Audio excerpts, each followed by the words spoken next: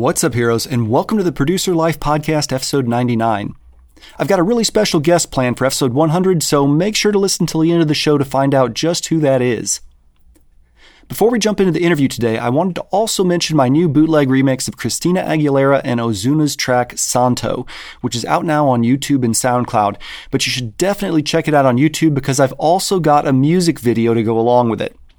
I call it my Holy Smokes remix because that's an expression that somebody might say if they were surprised, but it's also because, well, there's a lot of smoke in it. So, yeah, check it out. It's a bass-heavy remix, and it plays on the religious language of the original Spanish track, which I absolutely love. I'll have a link in the show notes page, or you can go directly to my YouTube channel at youtube.com/House Ninja Music, one word. So, now I've got the pleasure of introducing my guest for today. That is Ignacio Arfelli. Ignacio was born in Buenos Aires, Argentina. There wasn't much of a techno scene there, so he moved to the mecca for techno, Berlin. Ignacio's music blurs the line between the techno underground and the mainstream, and 2019 was really a breakout year for him as he landed some of the most respected labels in techno, including Kraftwerk, Suara, Octopus Records, and several more. Charlotte de Witt has frequently opened festivals to his tracks, and he's had support from Alan Fitzpatrick, Eric Prydz, Denson Pika, and DJ Rush. During the conversation, we talk about the challenges of picking up and moving from one country to another, the value of a music degree for a producer, and how to have better collaborations with other artists. But first, cue the intro music.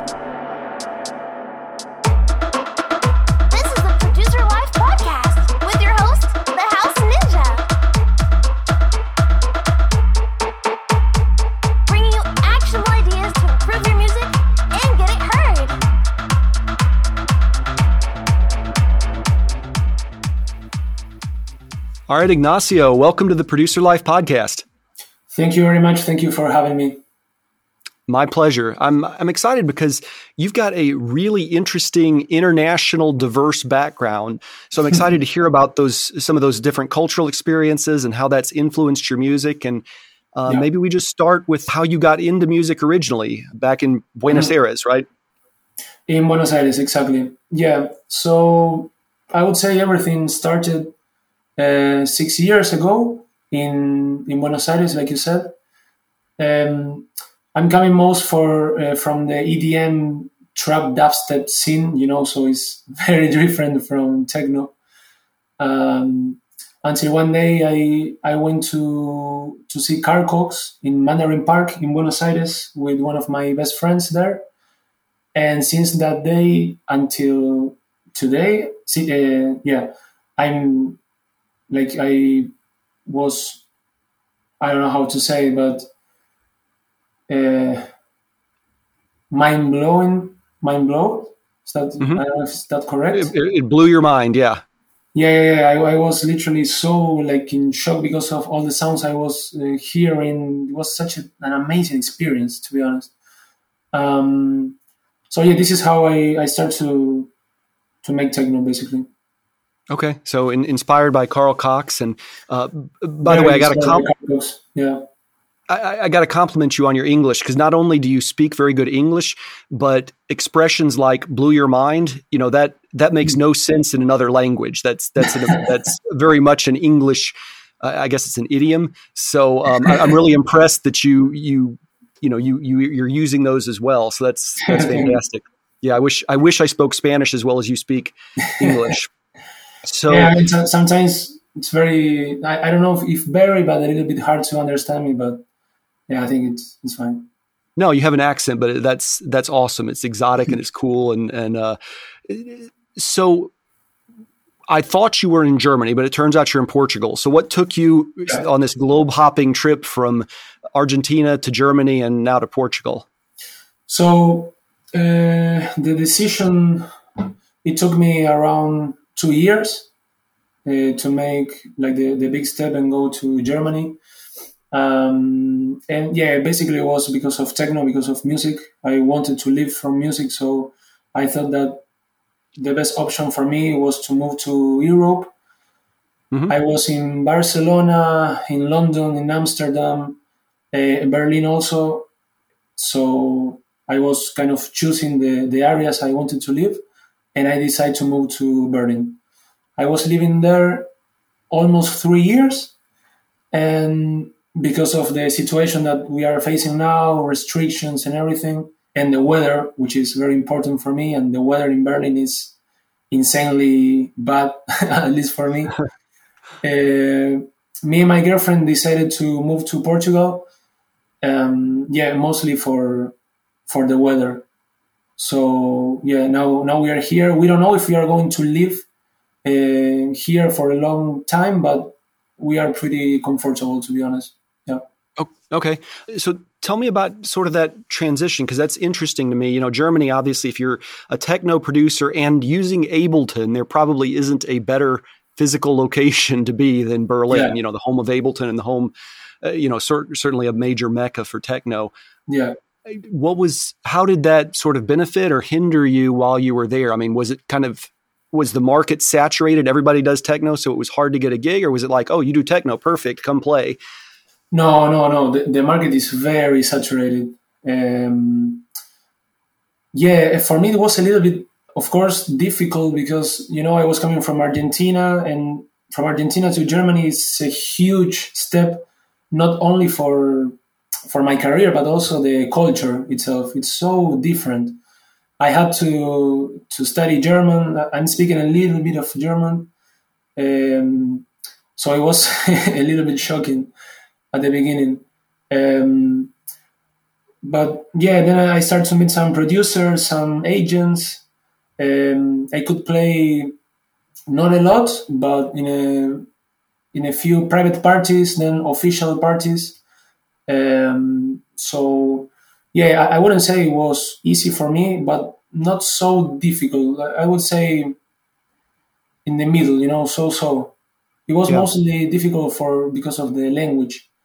I would say for me, the language was pretty hard. Yeah. Yeah, that's a huge step. Here in the United States, like if you want to be a country western artist, the place to go is Nashville, Tennessee. But they speak the same language as, it's all English here. So that had to have been a monumental decision to move to a totally different country halfway around the world where you didn't even speak the language to follow your dreams there. So I wouldn't say that they don't speak in English, because most of them speak in English. But when you want to have maybe a deep connection with them, it's nice to talk their language. So for me that was a very, very big step. I'm not saying that I speak German fluent, but I can defend myself. Okay. Well, all right. So then you transitioned to Portugal, I think last year, right? It was last year. Yes. In September. Okay. So that was largely a decision based on the weather. And I actually visited Portugal 2 or 3 years ago. I was there for a couple of weeks in Lisbon and also visited Spain and Madrid and whatnot. Beautiful country, low cost of living, great food. What was that transition like for you, and how hard was it to sort of reestablish yourself as an artist? Okay. The transition from Germany to Portugal, it wasn't difficult at all. In fact, I feel very like home here in Portugal. Because of course the weather reminds me a lot to Argentina. This is the personal side. The artist side, I would say that is a little bit hard, but having the proper contacts, you could make it here. I'm having a few contacts that we are going to start to throw parties in March here in the Algarve. I'm living in Lagos. Let's see how it goes, but I think I'm doing pretty well. It wasn't that hard than in Germany, I would say. Okay. Is there a lot of is techno big down there, or what are sort of the dominant genres in Portugal where you are? Where I'm living, techno it's not the thing at all. Here you can listen more reggaeton and all this stuff. But I would say in Lisbon I don't know if a huge scene, but there's a very big scene of techno and very, very interesting parties and festivals. So Yeah. Okay. So you're going to throw some of your own and then try to jump in on those as well, I assume. Yeah. Yeah. Exactly. Yeah. Okay. Now, you've still got a language barrier down there, right? Because Portuguese is very different than Spanish. It is different, but you can understand them and they can understand you. It's not that hard, but of course, for respect, I have to talk a little bit of Portuguese. Okay. Like in Germany, I think for me it's a matter of respect to learn the language of the country that you are.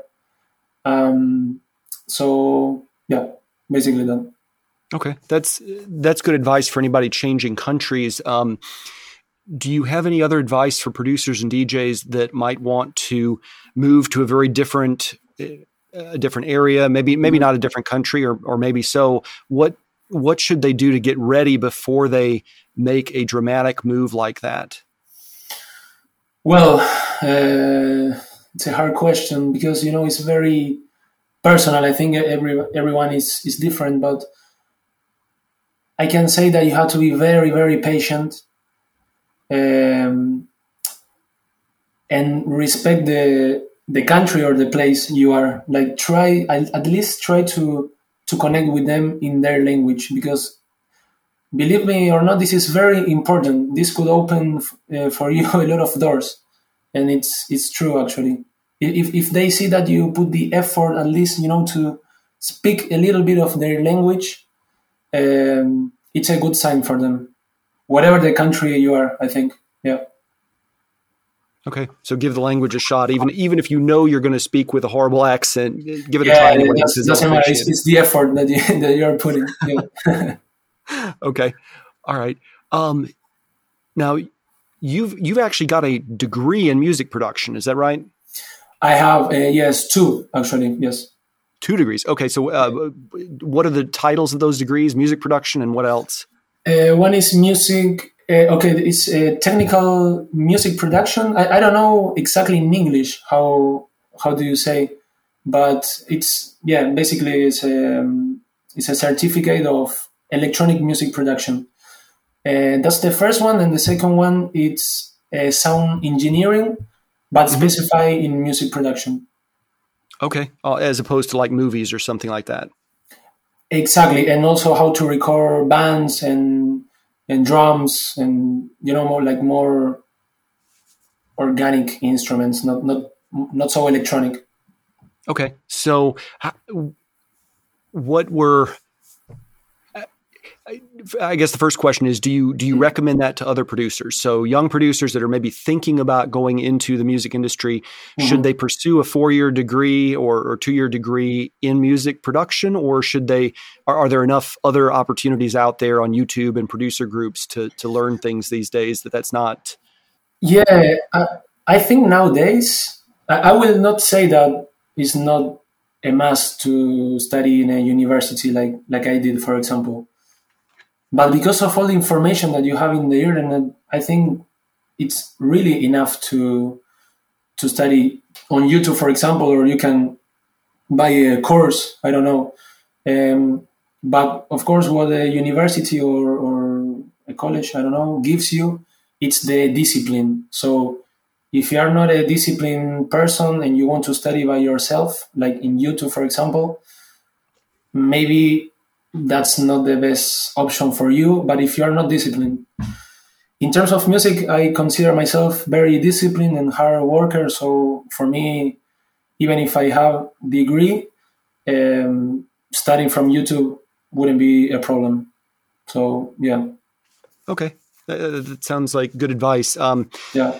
Do you still hear your professors in your head? Are there any bits of advice that they offered you that you keep coming back to as you are producing music? From my teachers, you mean? Yes.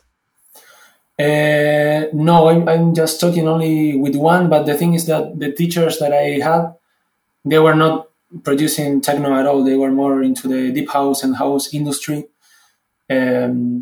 So yeah, I'm not having any connection with them. Okay. All right. So that was now, where was that degree? Was that in Germany or was that in Argentina? Yeah, sorry. The first degree was in Argentina, in Buenos Aires, in EMBA. It's EMBA, Escuela de Música de Buenos Aires, a Music School of Buenos Aires, Buenos Aires Music School. And the second one, it was in DBS, that now they changed their name for Catalyst, I think. But 2 years ago, it was DBS, Music Berlin. And yeah, the second one was in Berlin, in Germany. Okay. All right. And was it in Germany where you really started performing on a regular basis, or were you already doing that while you were in Argentina? No. I would say in Europe. Yeah, I think in Europe it started everything in Europe for me, like professionally speaking. In Argentina, of course, I was having gigs and some parties, but when I say professional, I mean in terms of paying, getting money and start to live from music in this case. Yeah, I would say that everything started here in Europe. So since almost 3 years. Yeah. A lot of my listeners are sort of at that transitional phase from, hey, this is a hobby to, hey, I think I could make some money at it. Yeah. Tell me about that transition for you. How did that happen from maybe bedroom producer to, professional who's touring and performing regularly? Well, for me, to be very honest, it wasn't very difficult in terms of support. My family supports me a lot with this. So I am very, very grateful of that. Shout out mom and dad. Yeah, for sure. For sure. Yeah, they are the best. I mean, literally, I wouldn't be here if it wasn't for them. Mostly because they also pushed me to go to Germany, because I wasn't so sure. Of course, I had my fears, and everything. But they pushed me to do it, and yeah, I would say it wasn't difficult in that term, but in other side, for example, like playing, for me that was a little bit difficult to afford, because I didn't know anyone, literally anyone, so I had to start from zero again. So yeah. I would say that in terms of support, it wasn't difficult, but in terms of start to having gigs and make contacts and all that, it was a little bit difficult, and still nowadays, yeah. Okay, so how did you approach that? Did you just start going out to clubs and meeting people, or did you spend a lot of time on social media reaching out to people and labels? Yeah, the last one, I spent a lot of time in social media, and yeah, just contacting artists, mostly artists, I would say, because I consider myself more a producer than a DJ, Mm-hmm. So nowadays, in fact, I'm writing music for artists. I'm making mix and mastering, track arrangement. So I consider myself more a producer, but of course, I love to DJ. So yeah, everything was via Facebook or even Instagram. So yeah, that's how I made and still making my contacts nowadays. That's interesting, because you moved all the way across the world to go to Berlin, and then you wound up making a lot of your contacts online anyway. Yeah, exactly. I mean, the thing with Berlin, of course, is that the contacts I did via Facebook, for example, then I could meet them in person, and to have some beers and talk. So, I mean, I would say it was virtual, like a virtual contact, but at the same time, you could see them in person. You could meet them and have some beers and all that stuff. Got it. So you were looking for artists that are also doing techno that were, in the local area, so that you could go meet them. And then were you looking for collaboration opportunities or performance opportunities, or how did those conversations go with them? From my side, it was more collaboration opportunities for tracks, and maybe make some EPs for big record labels to to have the contact then in the future.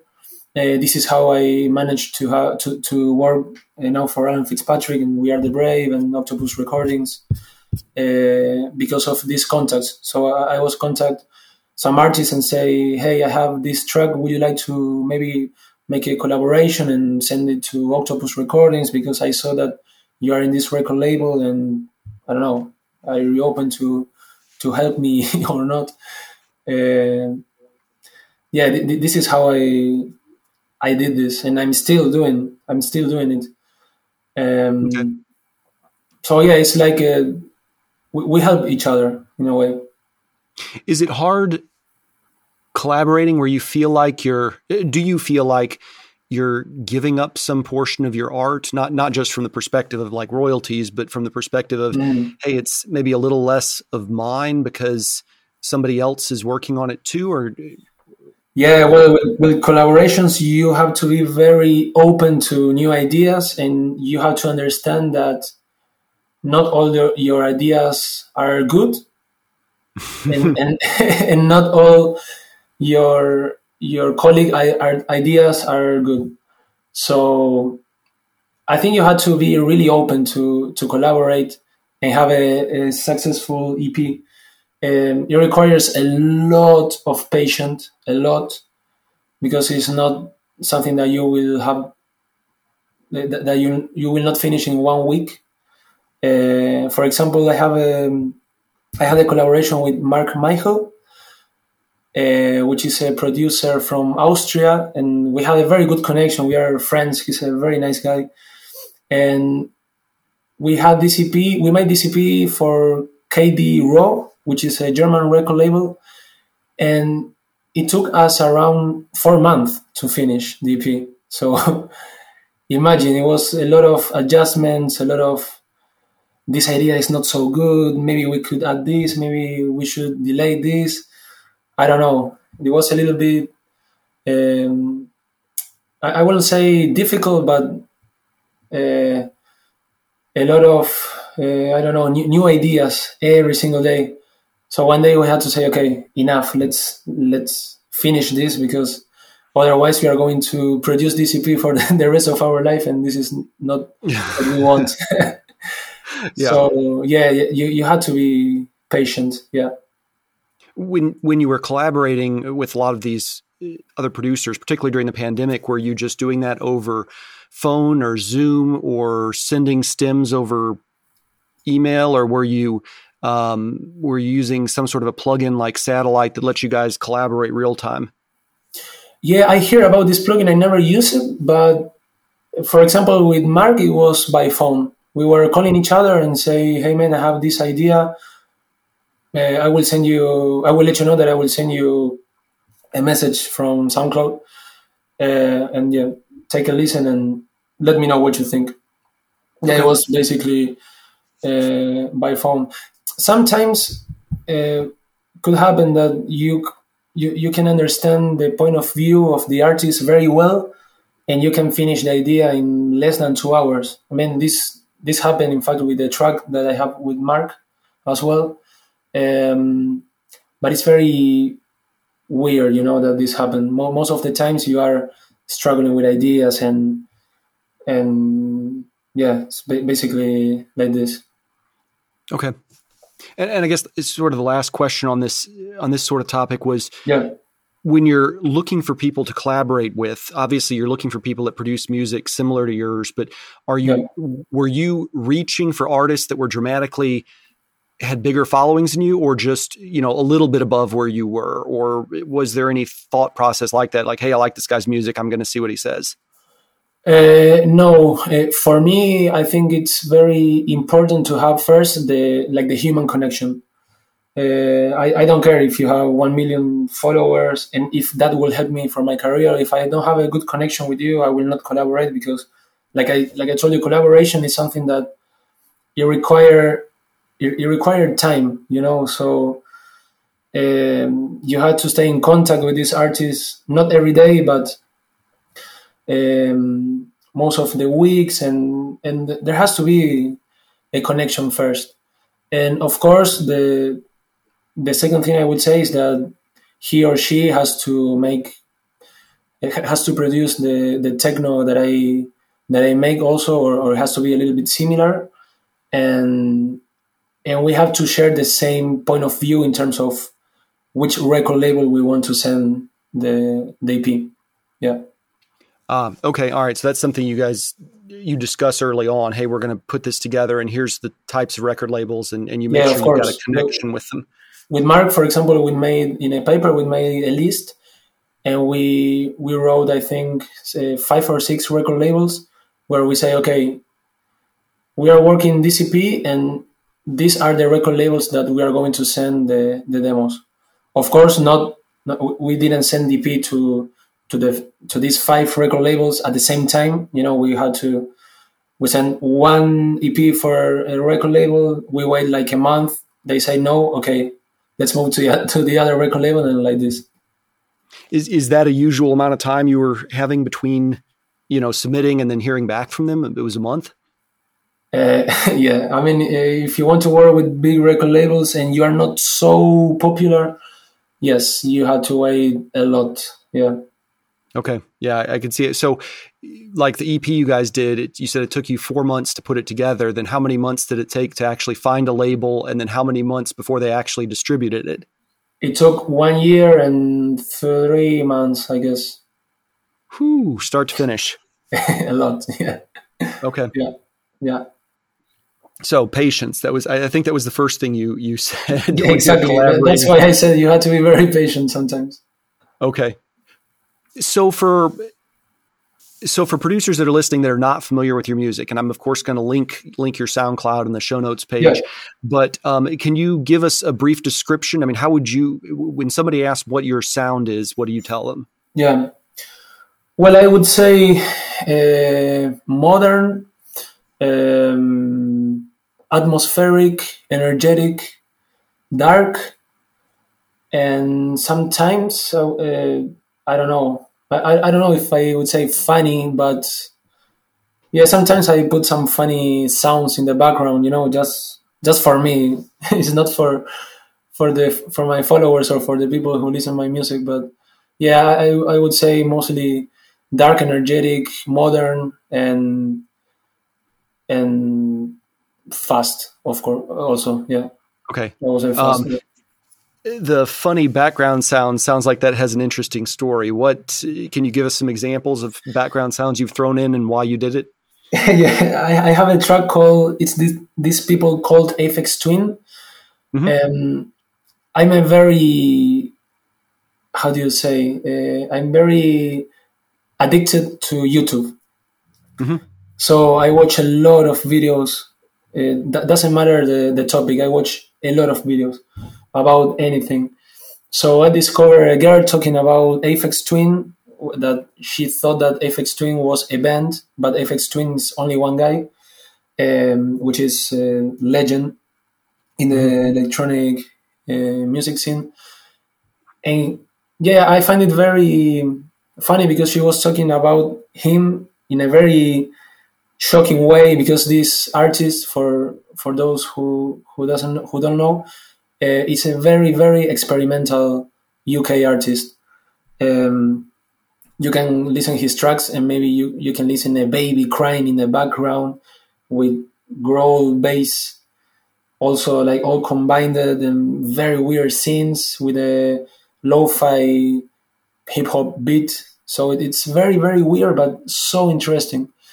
And this girl is the typical mainstream girl that listens to EDM and goes to, I don't know, Tomorrowland and all these festivals. And of course, for her, the first time listening to Aphex Twin, it was shocking. And yeah, she was talking in a very funny way about him. So I decided to put this voice note in a track. And I sent this to Alan Fitzpatrick, and now he's playing it in every single gig. And it's so funny. I find it so funny. Yeah, I would love to see her face the first time she hears her voice on a track. Yeah, I mean, I don't know if I want that, but yeah, maybe she will discover it if I sign the track. Yeah. Yeah, interesting. It's fun when you find a unique sample or something that you can incorporate into your music. The track that I just released here in the United States, we've got robocalls. I don't know if you get those in Portugal, but those automated calls wanting you to buy something. Oh, yeah. I see. Yeah. So I got a robocall on my voicemail, and so I wound up incorporating that into an angry electro house track about robocalls Nice. and how frustrating they are. So Nice. it was fun though. I got good feedback on it. Yeah, and actually, I will say that what I did, I mean, it's not unique, of course, but it's something very different from you can listen in techno nowadays, in the mainstream techno. And it got people attention a lot. So I received so many messages about this track. So I'm pretty excited. Okay, well let's pivot and talk about your music specifically. Mm-hmm. Your most recent release, was that My Heart? The most recent release, it's In My Heart, yes, in Codex Recordings. Okay, awesome. So the vocal mix is the one that's on Spotify, which I really like. Thank you. Can you tell us a little bit about that track and how it came about? Yeah, this track has already 2 years. It was a track that I had in my folder. I to be honest, I never wanted to release it because I thought it was too mainstream and too commercial for techno in those days. But now I see that techno is becoming even more, I would not say EDM, but it's becoming definitely more commercial and also more open to new ideas, which I really like it. So yeah, I decided to put this vocal. Originally, it was the instrumental mix, which I also released it. That was the original song. But I was in Splice, I was searching for some vocals, but just for spending time. I was not thinking to put a vocal on In My Heart, to be honest. But I found a vocal in a trap folder. This a cappella vocal, I don't know how to say it. A cappella, yeah. Yeah, and I tweak it a little bit. I pitch it up 3 semitones. And yeah, it fits very well. So yeah, I sent it then to Spartak. He likes it, and yeah, we released the EP. Okay, so the track was basically done, and then you threw the vocal over on top of it. Yeah, exactly. The track, like I told you, it had 2 years. I made it 2 years ago, and I thought it was too commercial to release it. So I just saved it in my folder and was waiting for the proper time to release it. And by discovering this vocal, something resonated in me, and I said, maybe this could work in the track. And yeah, then I named it In My Heart. Okay. You've made the distinction a couple times between like mainstream commercial techno and sort of the underground sound that you gravitate towards. Can you characterize the difference between like mainstream techno and underground techno? What is the sonic difference there? For me, the underground techno, it's like, Ben Klock, the German artist. I don't. I'll have to look him up. It's like, I would say, the Berlin techno in general. More hypnotic, with very dark percussions and the same sound going on over and over again. For me, this is very underground and of course, very experimental. And mainstream techno, for me, is Techno Bunker in Spotify or the top 100 Beatport chart. I will say that this is very mainstream, but in my case, I really like it. I see many colleagues and people in general that they don't like that techno is becoming more mainstream. I could understand because there are a lot of patterns and ideas that are very like the same over and over. I can understand that. But at the same time, for me, I think it's very positive for the genre if it's not too much saturated from the same ideas, because you're opening a lot of doors that maybe people from the EDM scene, they didn't know about techno, and now they are starting to listen to techno more and more and artists like me are start to being known because of this. So I don't find it. I don't find it as a bad thing. But I would say mainstream techno is definitely techno bunker, like this playlist in Spotify. Okay. Is it fair to say then that underground techno is generally kind of minimal techno? Yeah, I would say the very techno, for example, is very hypnotic and it's like a constant loop over and over again. And it's maybe a track of 5 minutes, 30 seconds, but it's with a loop over and over again and with a lot of experimentation in the background. Okay, it could be with percussions, with synthesizers. And of course, in this scene or in this type of style, it's not that you cannot use vocals and all this, but it's a little bit weird to use vocals if it's not in a very experimental way. And I find that in mainstream techno, you can use, for example, a pop vocal or a house vocal, a tech house vocal, and it's fine. If it works, it works. And if people like it, they will let you know that they like it. I think that maybe in the underground, this is a little bit closed, I would not say closed-minded, but like there are some rules maybe to follow. I was doing actually raw techno, hypnotic techno, underground techno, and now I'm making the mainstream techno because I feel that I have more options and I have more freedom in terms of ideas. So yeah.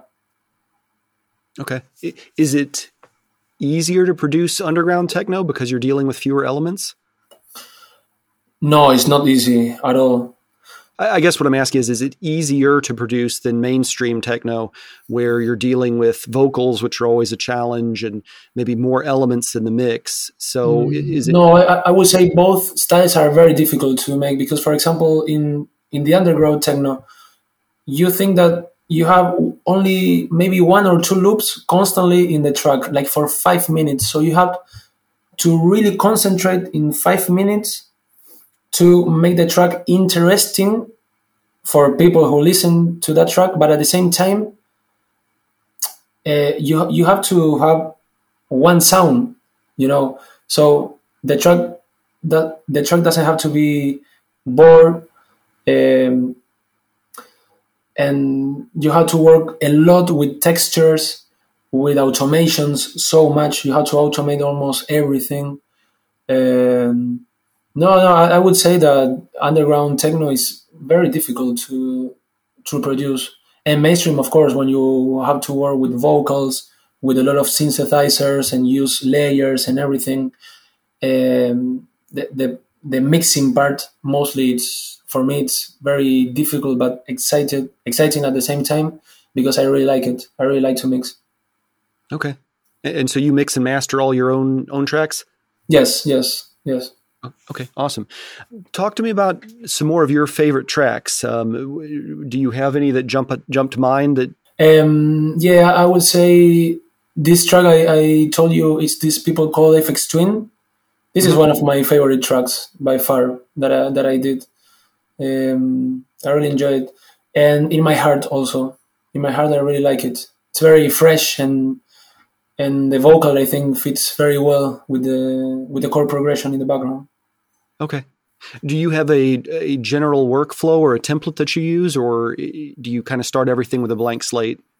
No, every time I start with an empty project, what I have, it's when, for example, I upload an audio channel in Ableton Live, I already have the plugins there that I'm going to use. So, for example, I upload channel 1 audio, and I have Trash 2, which is a multiband saturator. Then I have the Pro Q3. Trash 2, I have a saturator from Ableton. Then I have the Pro Q3. And that's, let's say, the main chain. And from that, I start to, if I see that the sound needs more work, I start to add more plugins. Okay. So you've got a few plugins on each track. Do you put those same ones, Trash 2 and Pro Q3, do you put those on every track, or is that just... Those one goes to every single track, yes. Okay, interesting. Yeah. And then do you have like a standard mastering chain you start with on the master track, or is that vary by track? No, I would say the standard mastering chain, it's a compressor. It's a Townhouse from Plugin Alliance, which is amazing. Maybe, how do you say, Image Stereo from Isotope. Stereo Imager from Isotope. Stereo Imager, yeah, exactly, that one. An exciter, also a multiband exciter. And yeah, then a limiter, because it's just for the demo, it's not very, very professional, but professional enough to send us a demo and for artists to taste the tracks live.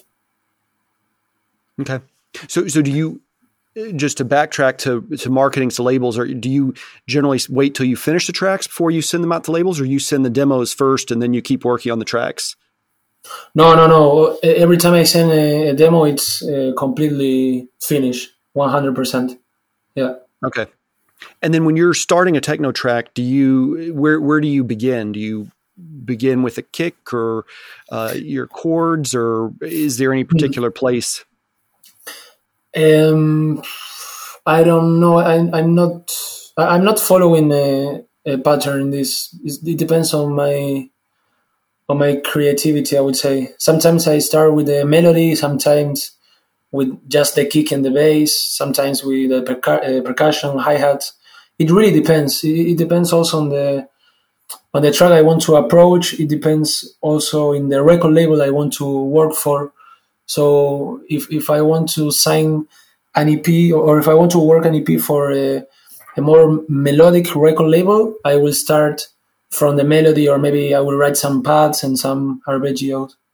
And if I want to work for record labels that are a little bit more underground and more groovy, I'm starting with some maybe percussions, the kick, hi-hat, etc. Yeah. Okay. Tell me about My Heart. So how did that one sort of flow? My Heart. It's a nice question, because this was now like 3 years ago, and oh, geez, all right, I can't remember it so well. But okay. Tell me about a more recent one. Then, is there one that you particularly one that you're sort of promoting right now that you'd like to talk about? I could talk about these people called Aphex Twin. Yeah. It's an unreleased track. It's not signed yet, but I think it will be signed in a few days, fortunately, for a record label that I can say, unfortunately. But yeah, this track started with a group. I was focusing I'm focused since 2 months in the group, because I feel that it's something that I'm missing in my tracks and in my productions. So I was literally studying every single artist that I find that they are very good in groovy tracks, in percussion, hi-hats, etc. So I was focusing 100% on that. And this track, it's literally just a kick, a very catchy groove, I would say, a few hi-hats, and then this girl talking about Aphex Twin. And then you have a very big synth going on during the drop. And it's basically this track, but it's working very well, I would say. Okay, great. Well, good luck. Do you have, do you know when that might come out? No, I have no idea, but I think if I sign this, it will come out, I think in the summer, in July or November. So I have to wait a little bit. Well, awesome. I understand that you, when you're not producing music, you enjoy comedy. Like, is that stand-up comedy or? It's a stand-up comedy sketches. I'm a big fan of comedy. Big fan. Yeah. What do you ever go to improv shows? Sorry? Improvisational comedy where the audience gives suggestions to the actors and they'll come up with funny skits just based on the audience's suggestions. But you mean if I will do this or? No. Have you ever seen one? Yes, of course. In Buenos Aires, there was a time that I was going to every single stand-up comedy. I was doing this a lot. And I enjoy so much American and Ricky Gervais. I don't know if you know him. It's a UK. Oh, yeah. I really like the how do you say dark humor. The very it's very Argentinian humor. I would say that we make jokes about things that maybe it's not so politically correct. So you have to be very careful. But this I enjoyed very much. Yeah. Yeah, that's got to be very difficult in many cases trying to catch humor in different languages because it seems like a lot of humor relies on exactly cultural references. Different countries, humor it's very very different. Yeah, that's awesome though. I mean, I imagine that's also a good way to learn about the culture and sort of what resonates with people there. Yeah, exactly. Okay. So aside from this new track that you've got, what else is going on for you and what are your plans for this coming year? Well, my plans is to start to play again in March. I think I will start to play in Portugal again because now all the restrictions are starting to finish, I think. I hope. We all hope. Because I didn't tell you, but I was going to have a tour in Mexico and USA and Colombia, but because of COVID, it was canceled. Oh. And for the second time. So, So now I have to be playing in Portugal. And then in the production side, I don't know. I just have an EP coming on April in Respect Recordings. It's Spectre record label. Just like always, making music, keep studying, I keep trying to improve my quality. Okay, well that sounds great. And where can people find you online? They can find me on Instagram. My Instagram is Ignacio Arfeli Oficial. SoundCloud Ignacio Arfeli, Beatport Ignacio Arfeli, and I think that's it. Okay, great. I will make sure links are in the show notes page. And again, I really appreciate your time today. Thank you very much for having me. Thank you very much. Thank you so much for listening today. Please take a sec to leave a rating and review wherever you're listening right now. I would really appreciate that. It would also be awesome if you headed over to youtube.com/houseninjamusic and check out that Santo remix and leave me a comment and let me know what you think about it. As always, I'll have lots of links for you on the show notes page. If you go to producerlifepodcast.com and look for episode 99, I'll have links for everything Ignacio, Spotify, SoundCloud, socials, you got it. I promised a special guest for episode 100, and it is Alex Holmes. Alex is an English singer and songwriter for pop and EDM and has worked with hundreds of producers and labels worldwide. Her music has garnered millions of streams. She's been endorsed by Tiesto, Hardwell, and Armin van Buuren, and she's been featured on records with Sean Paul and Pitbull, and she has releases on Universal, Sony Music, and Spinning Records. It was an awesome interview you definitely want to hear, so make sure you hit the subscribe button today. Until episode 100, this is the House Ninja, reminding you to be somebody's hero today.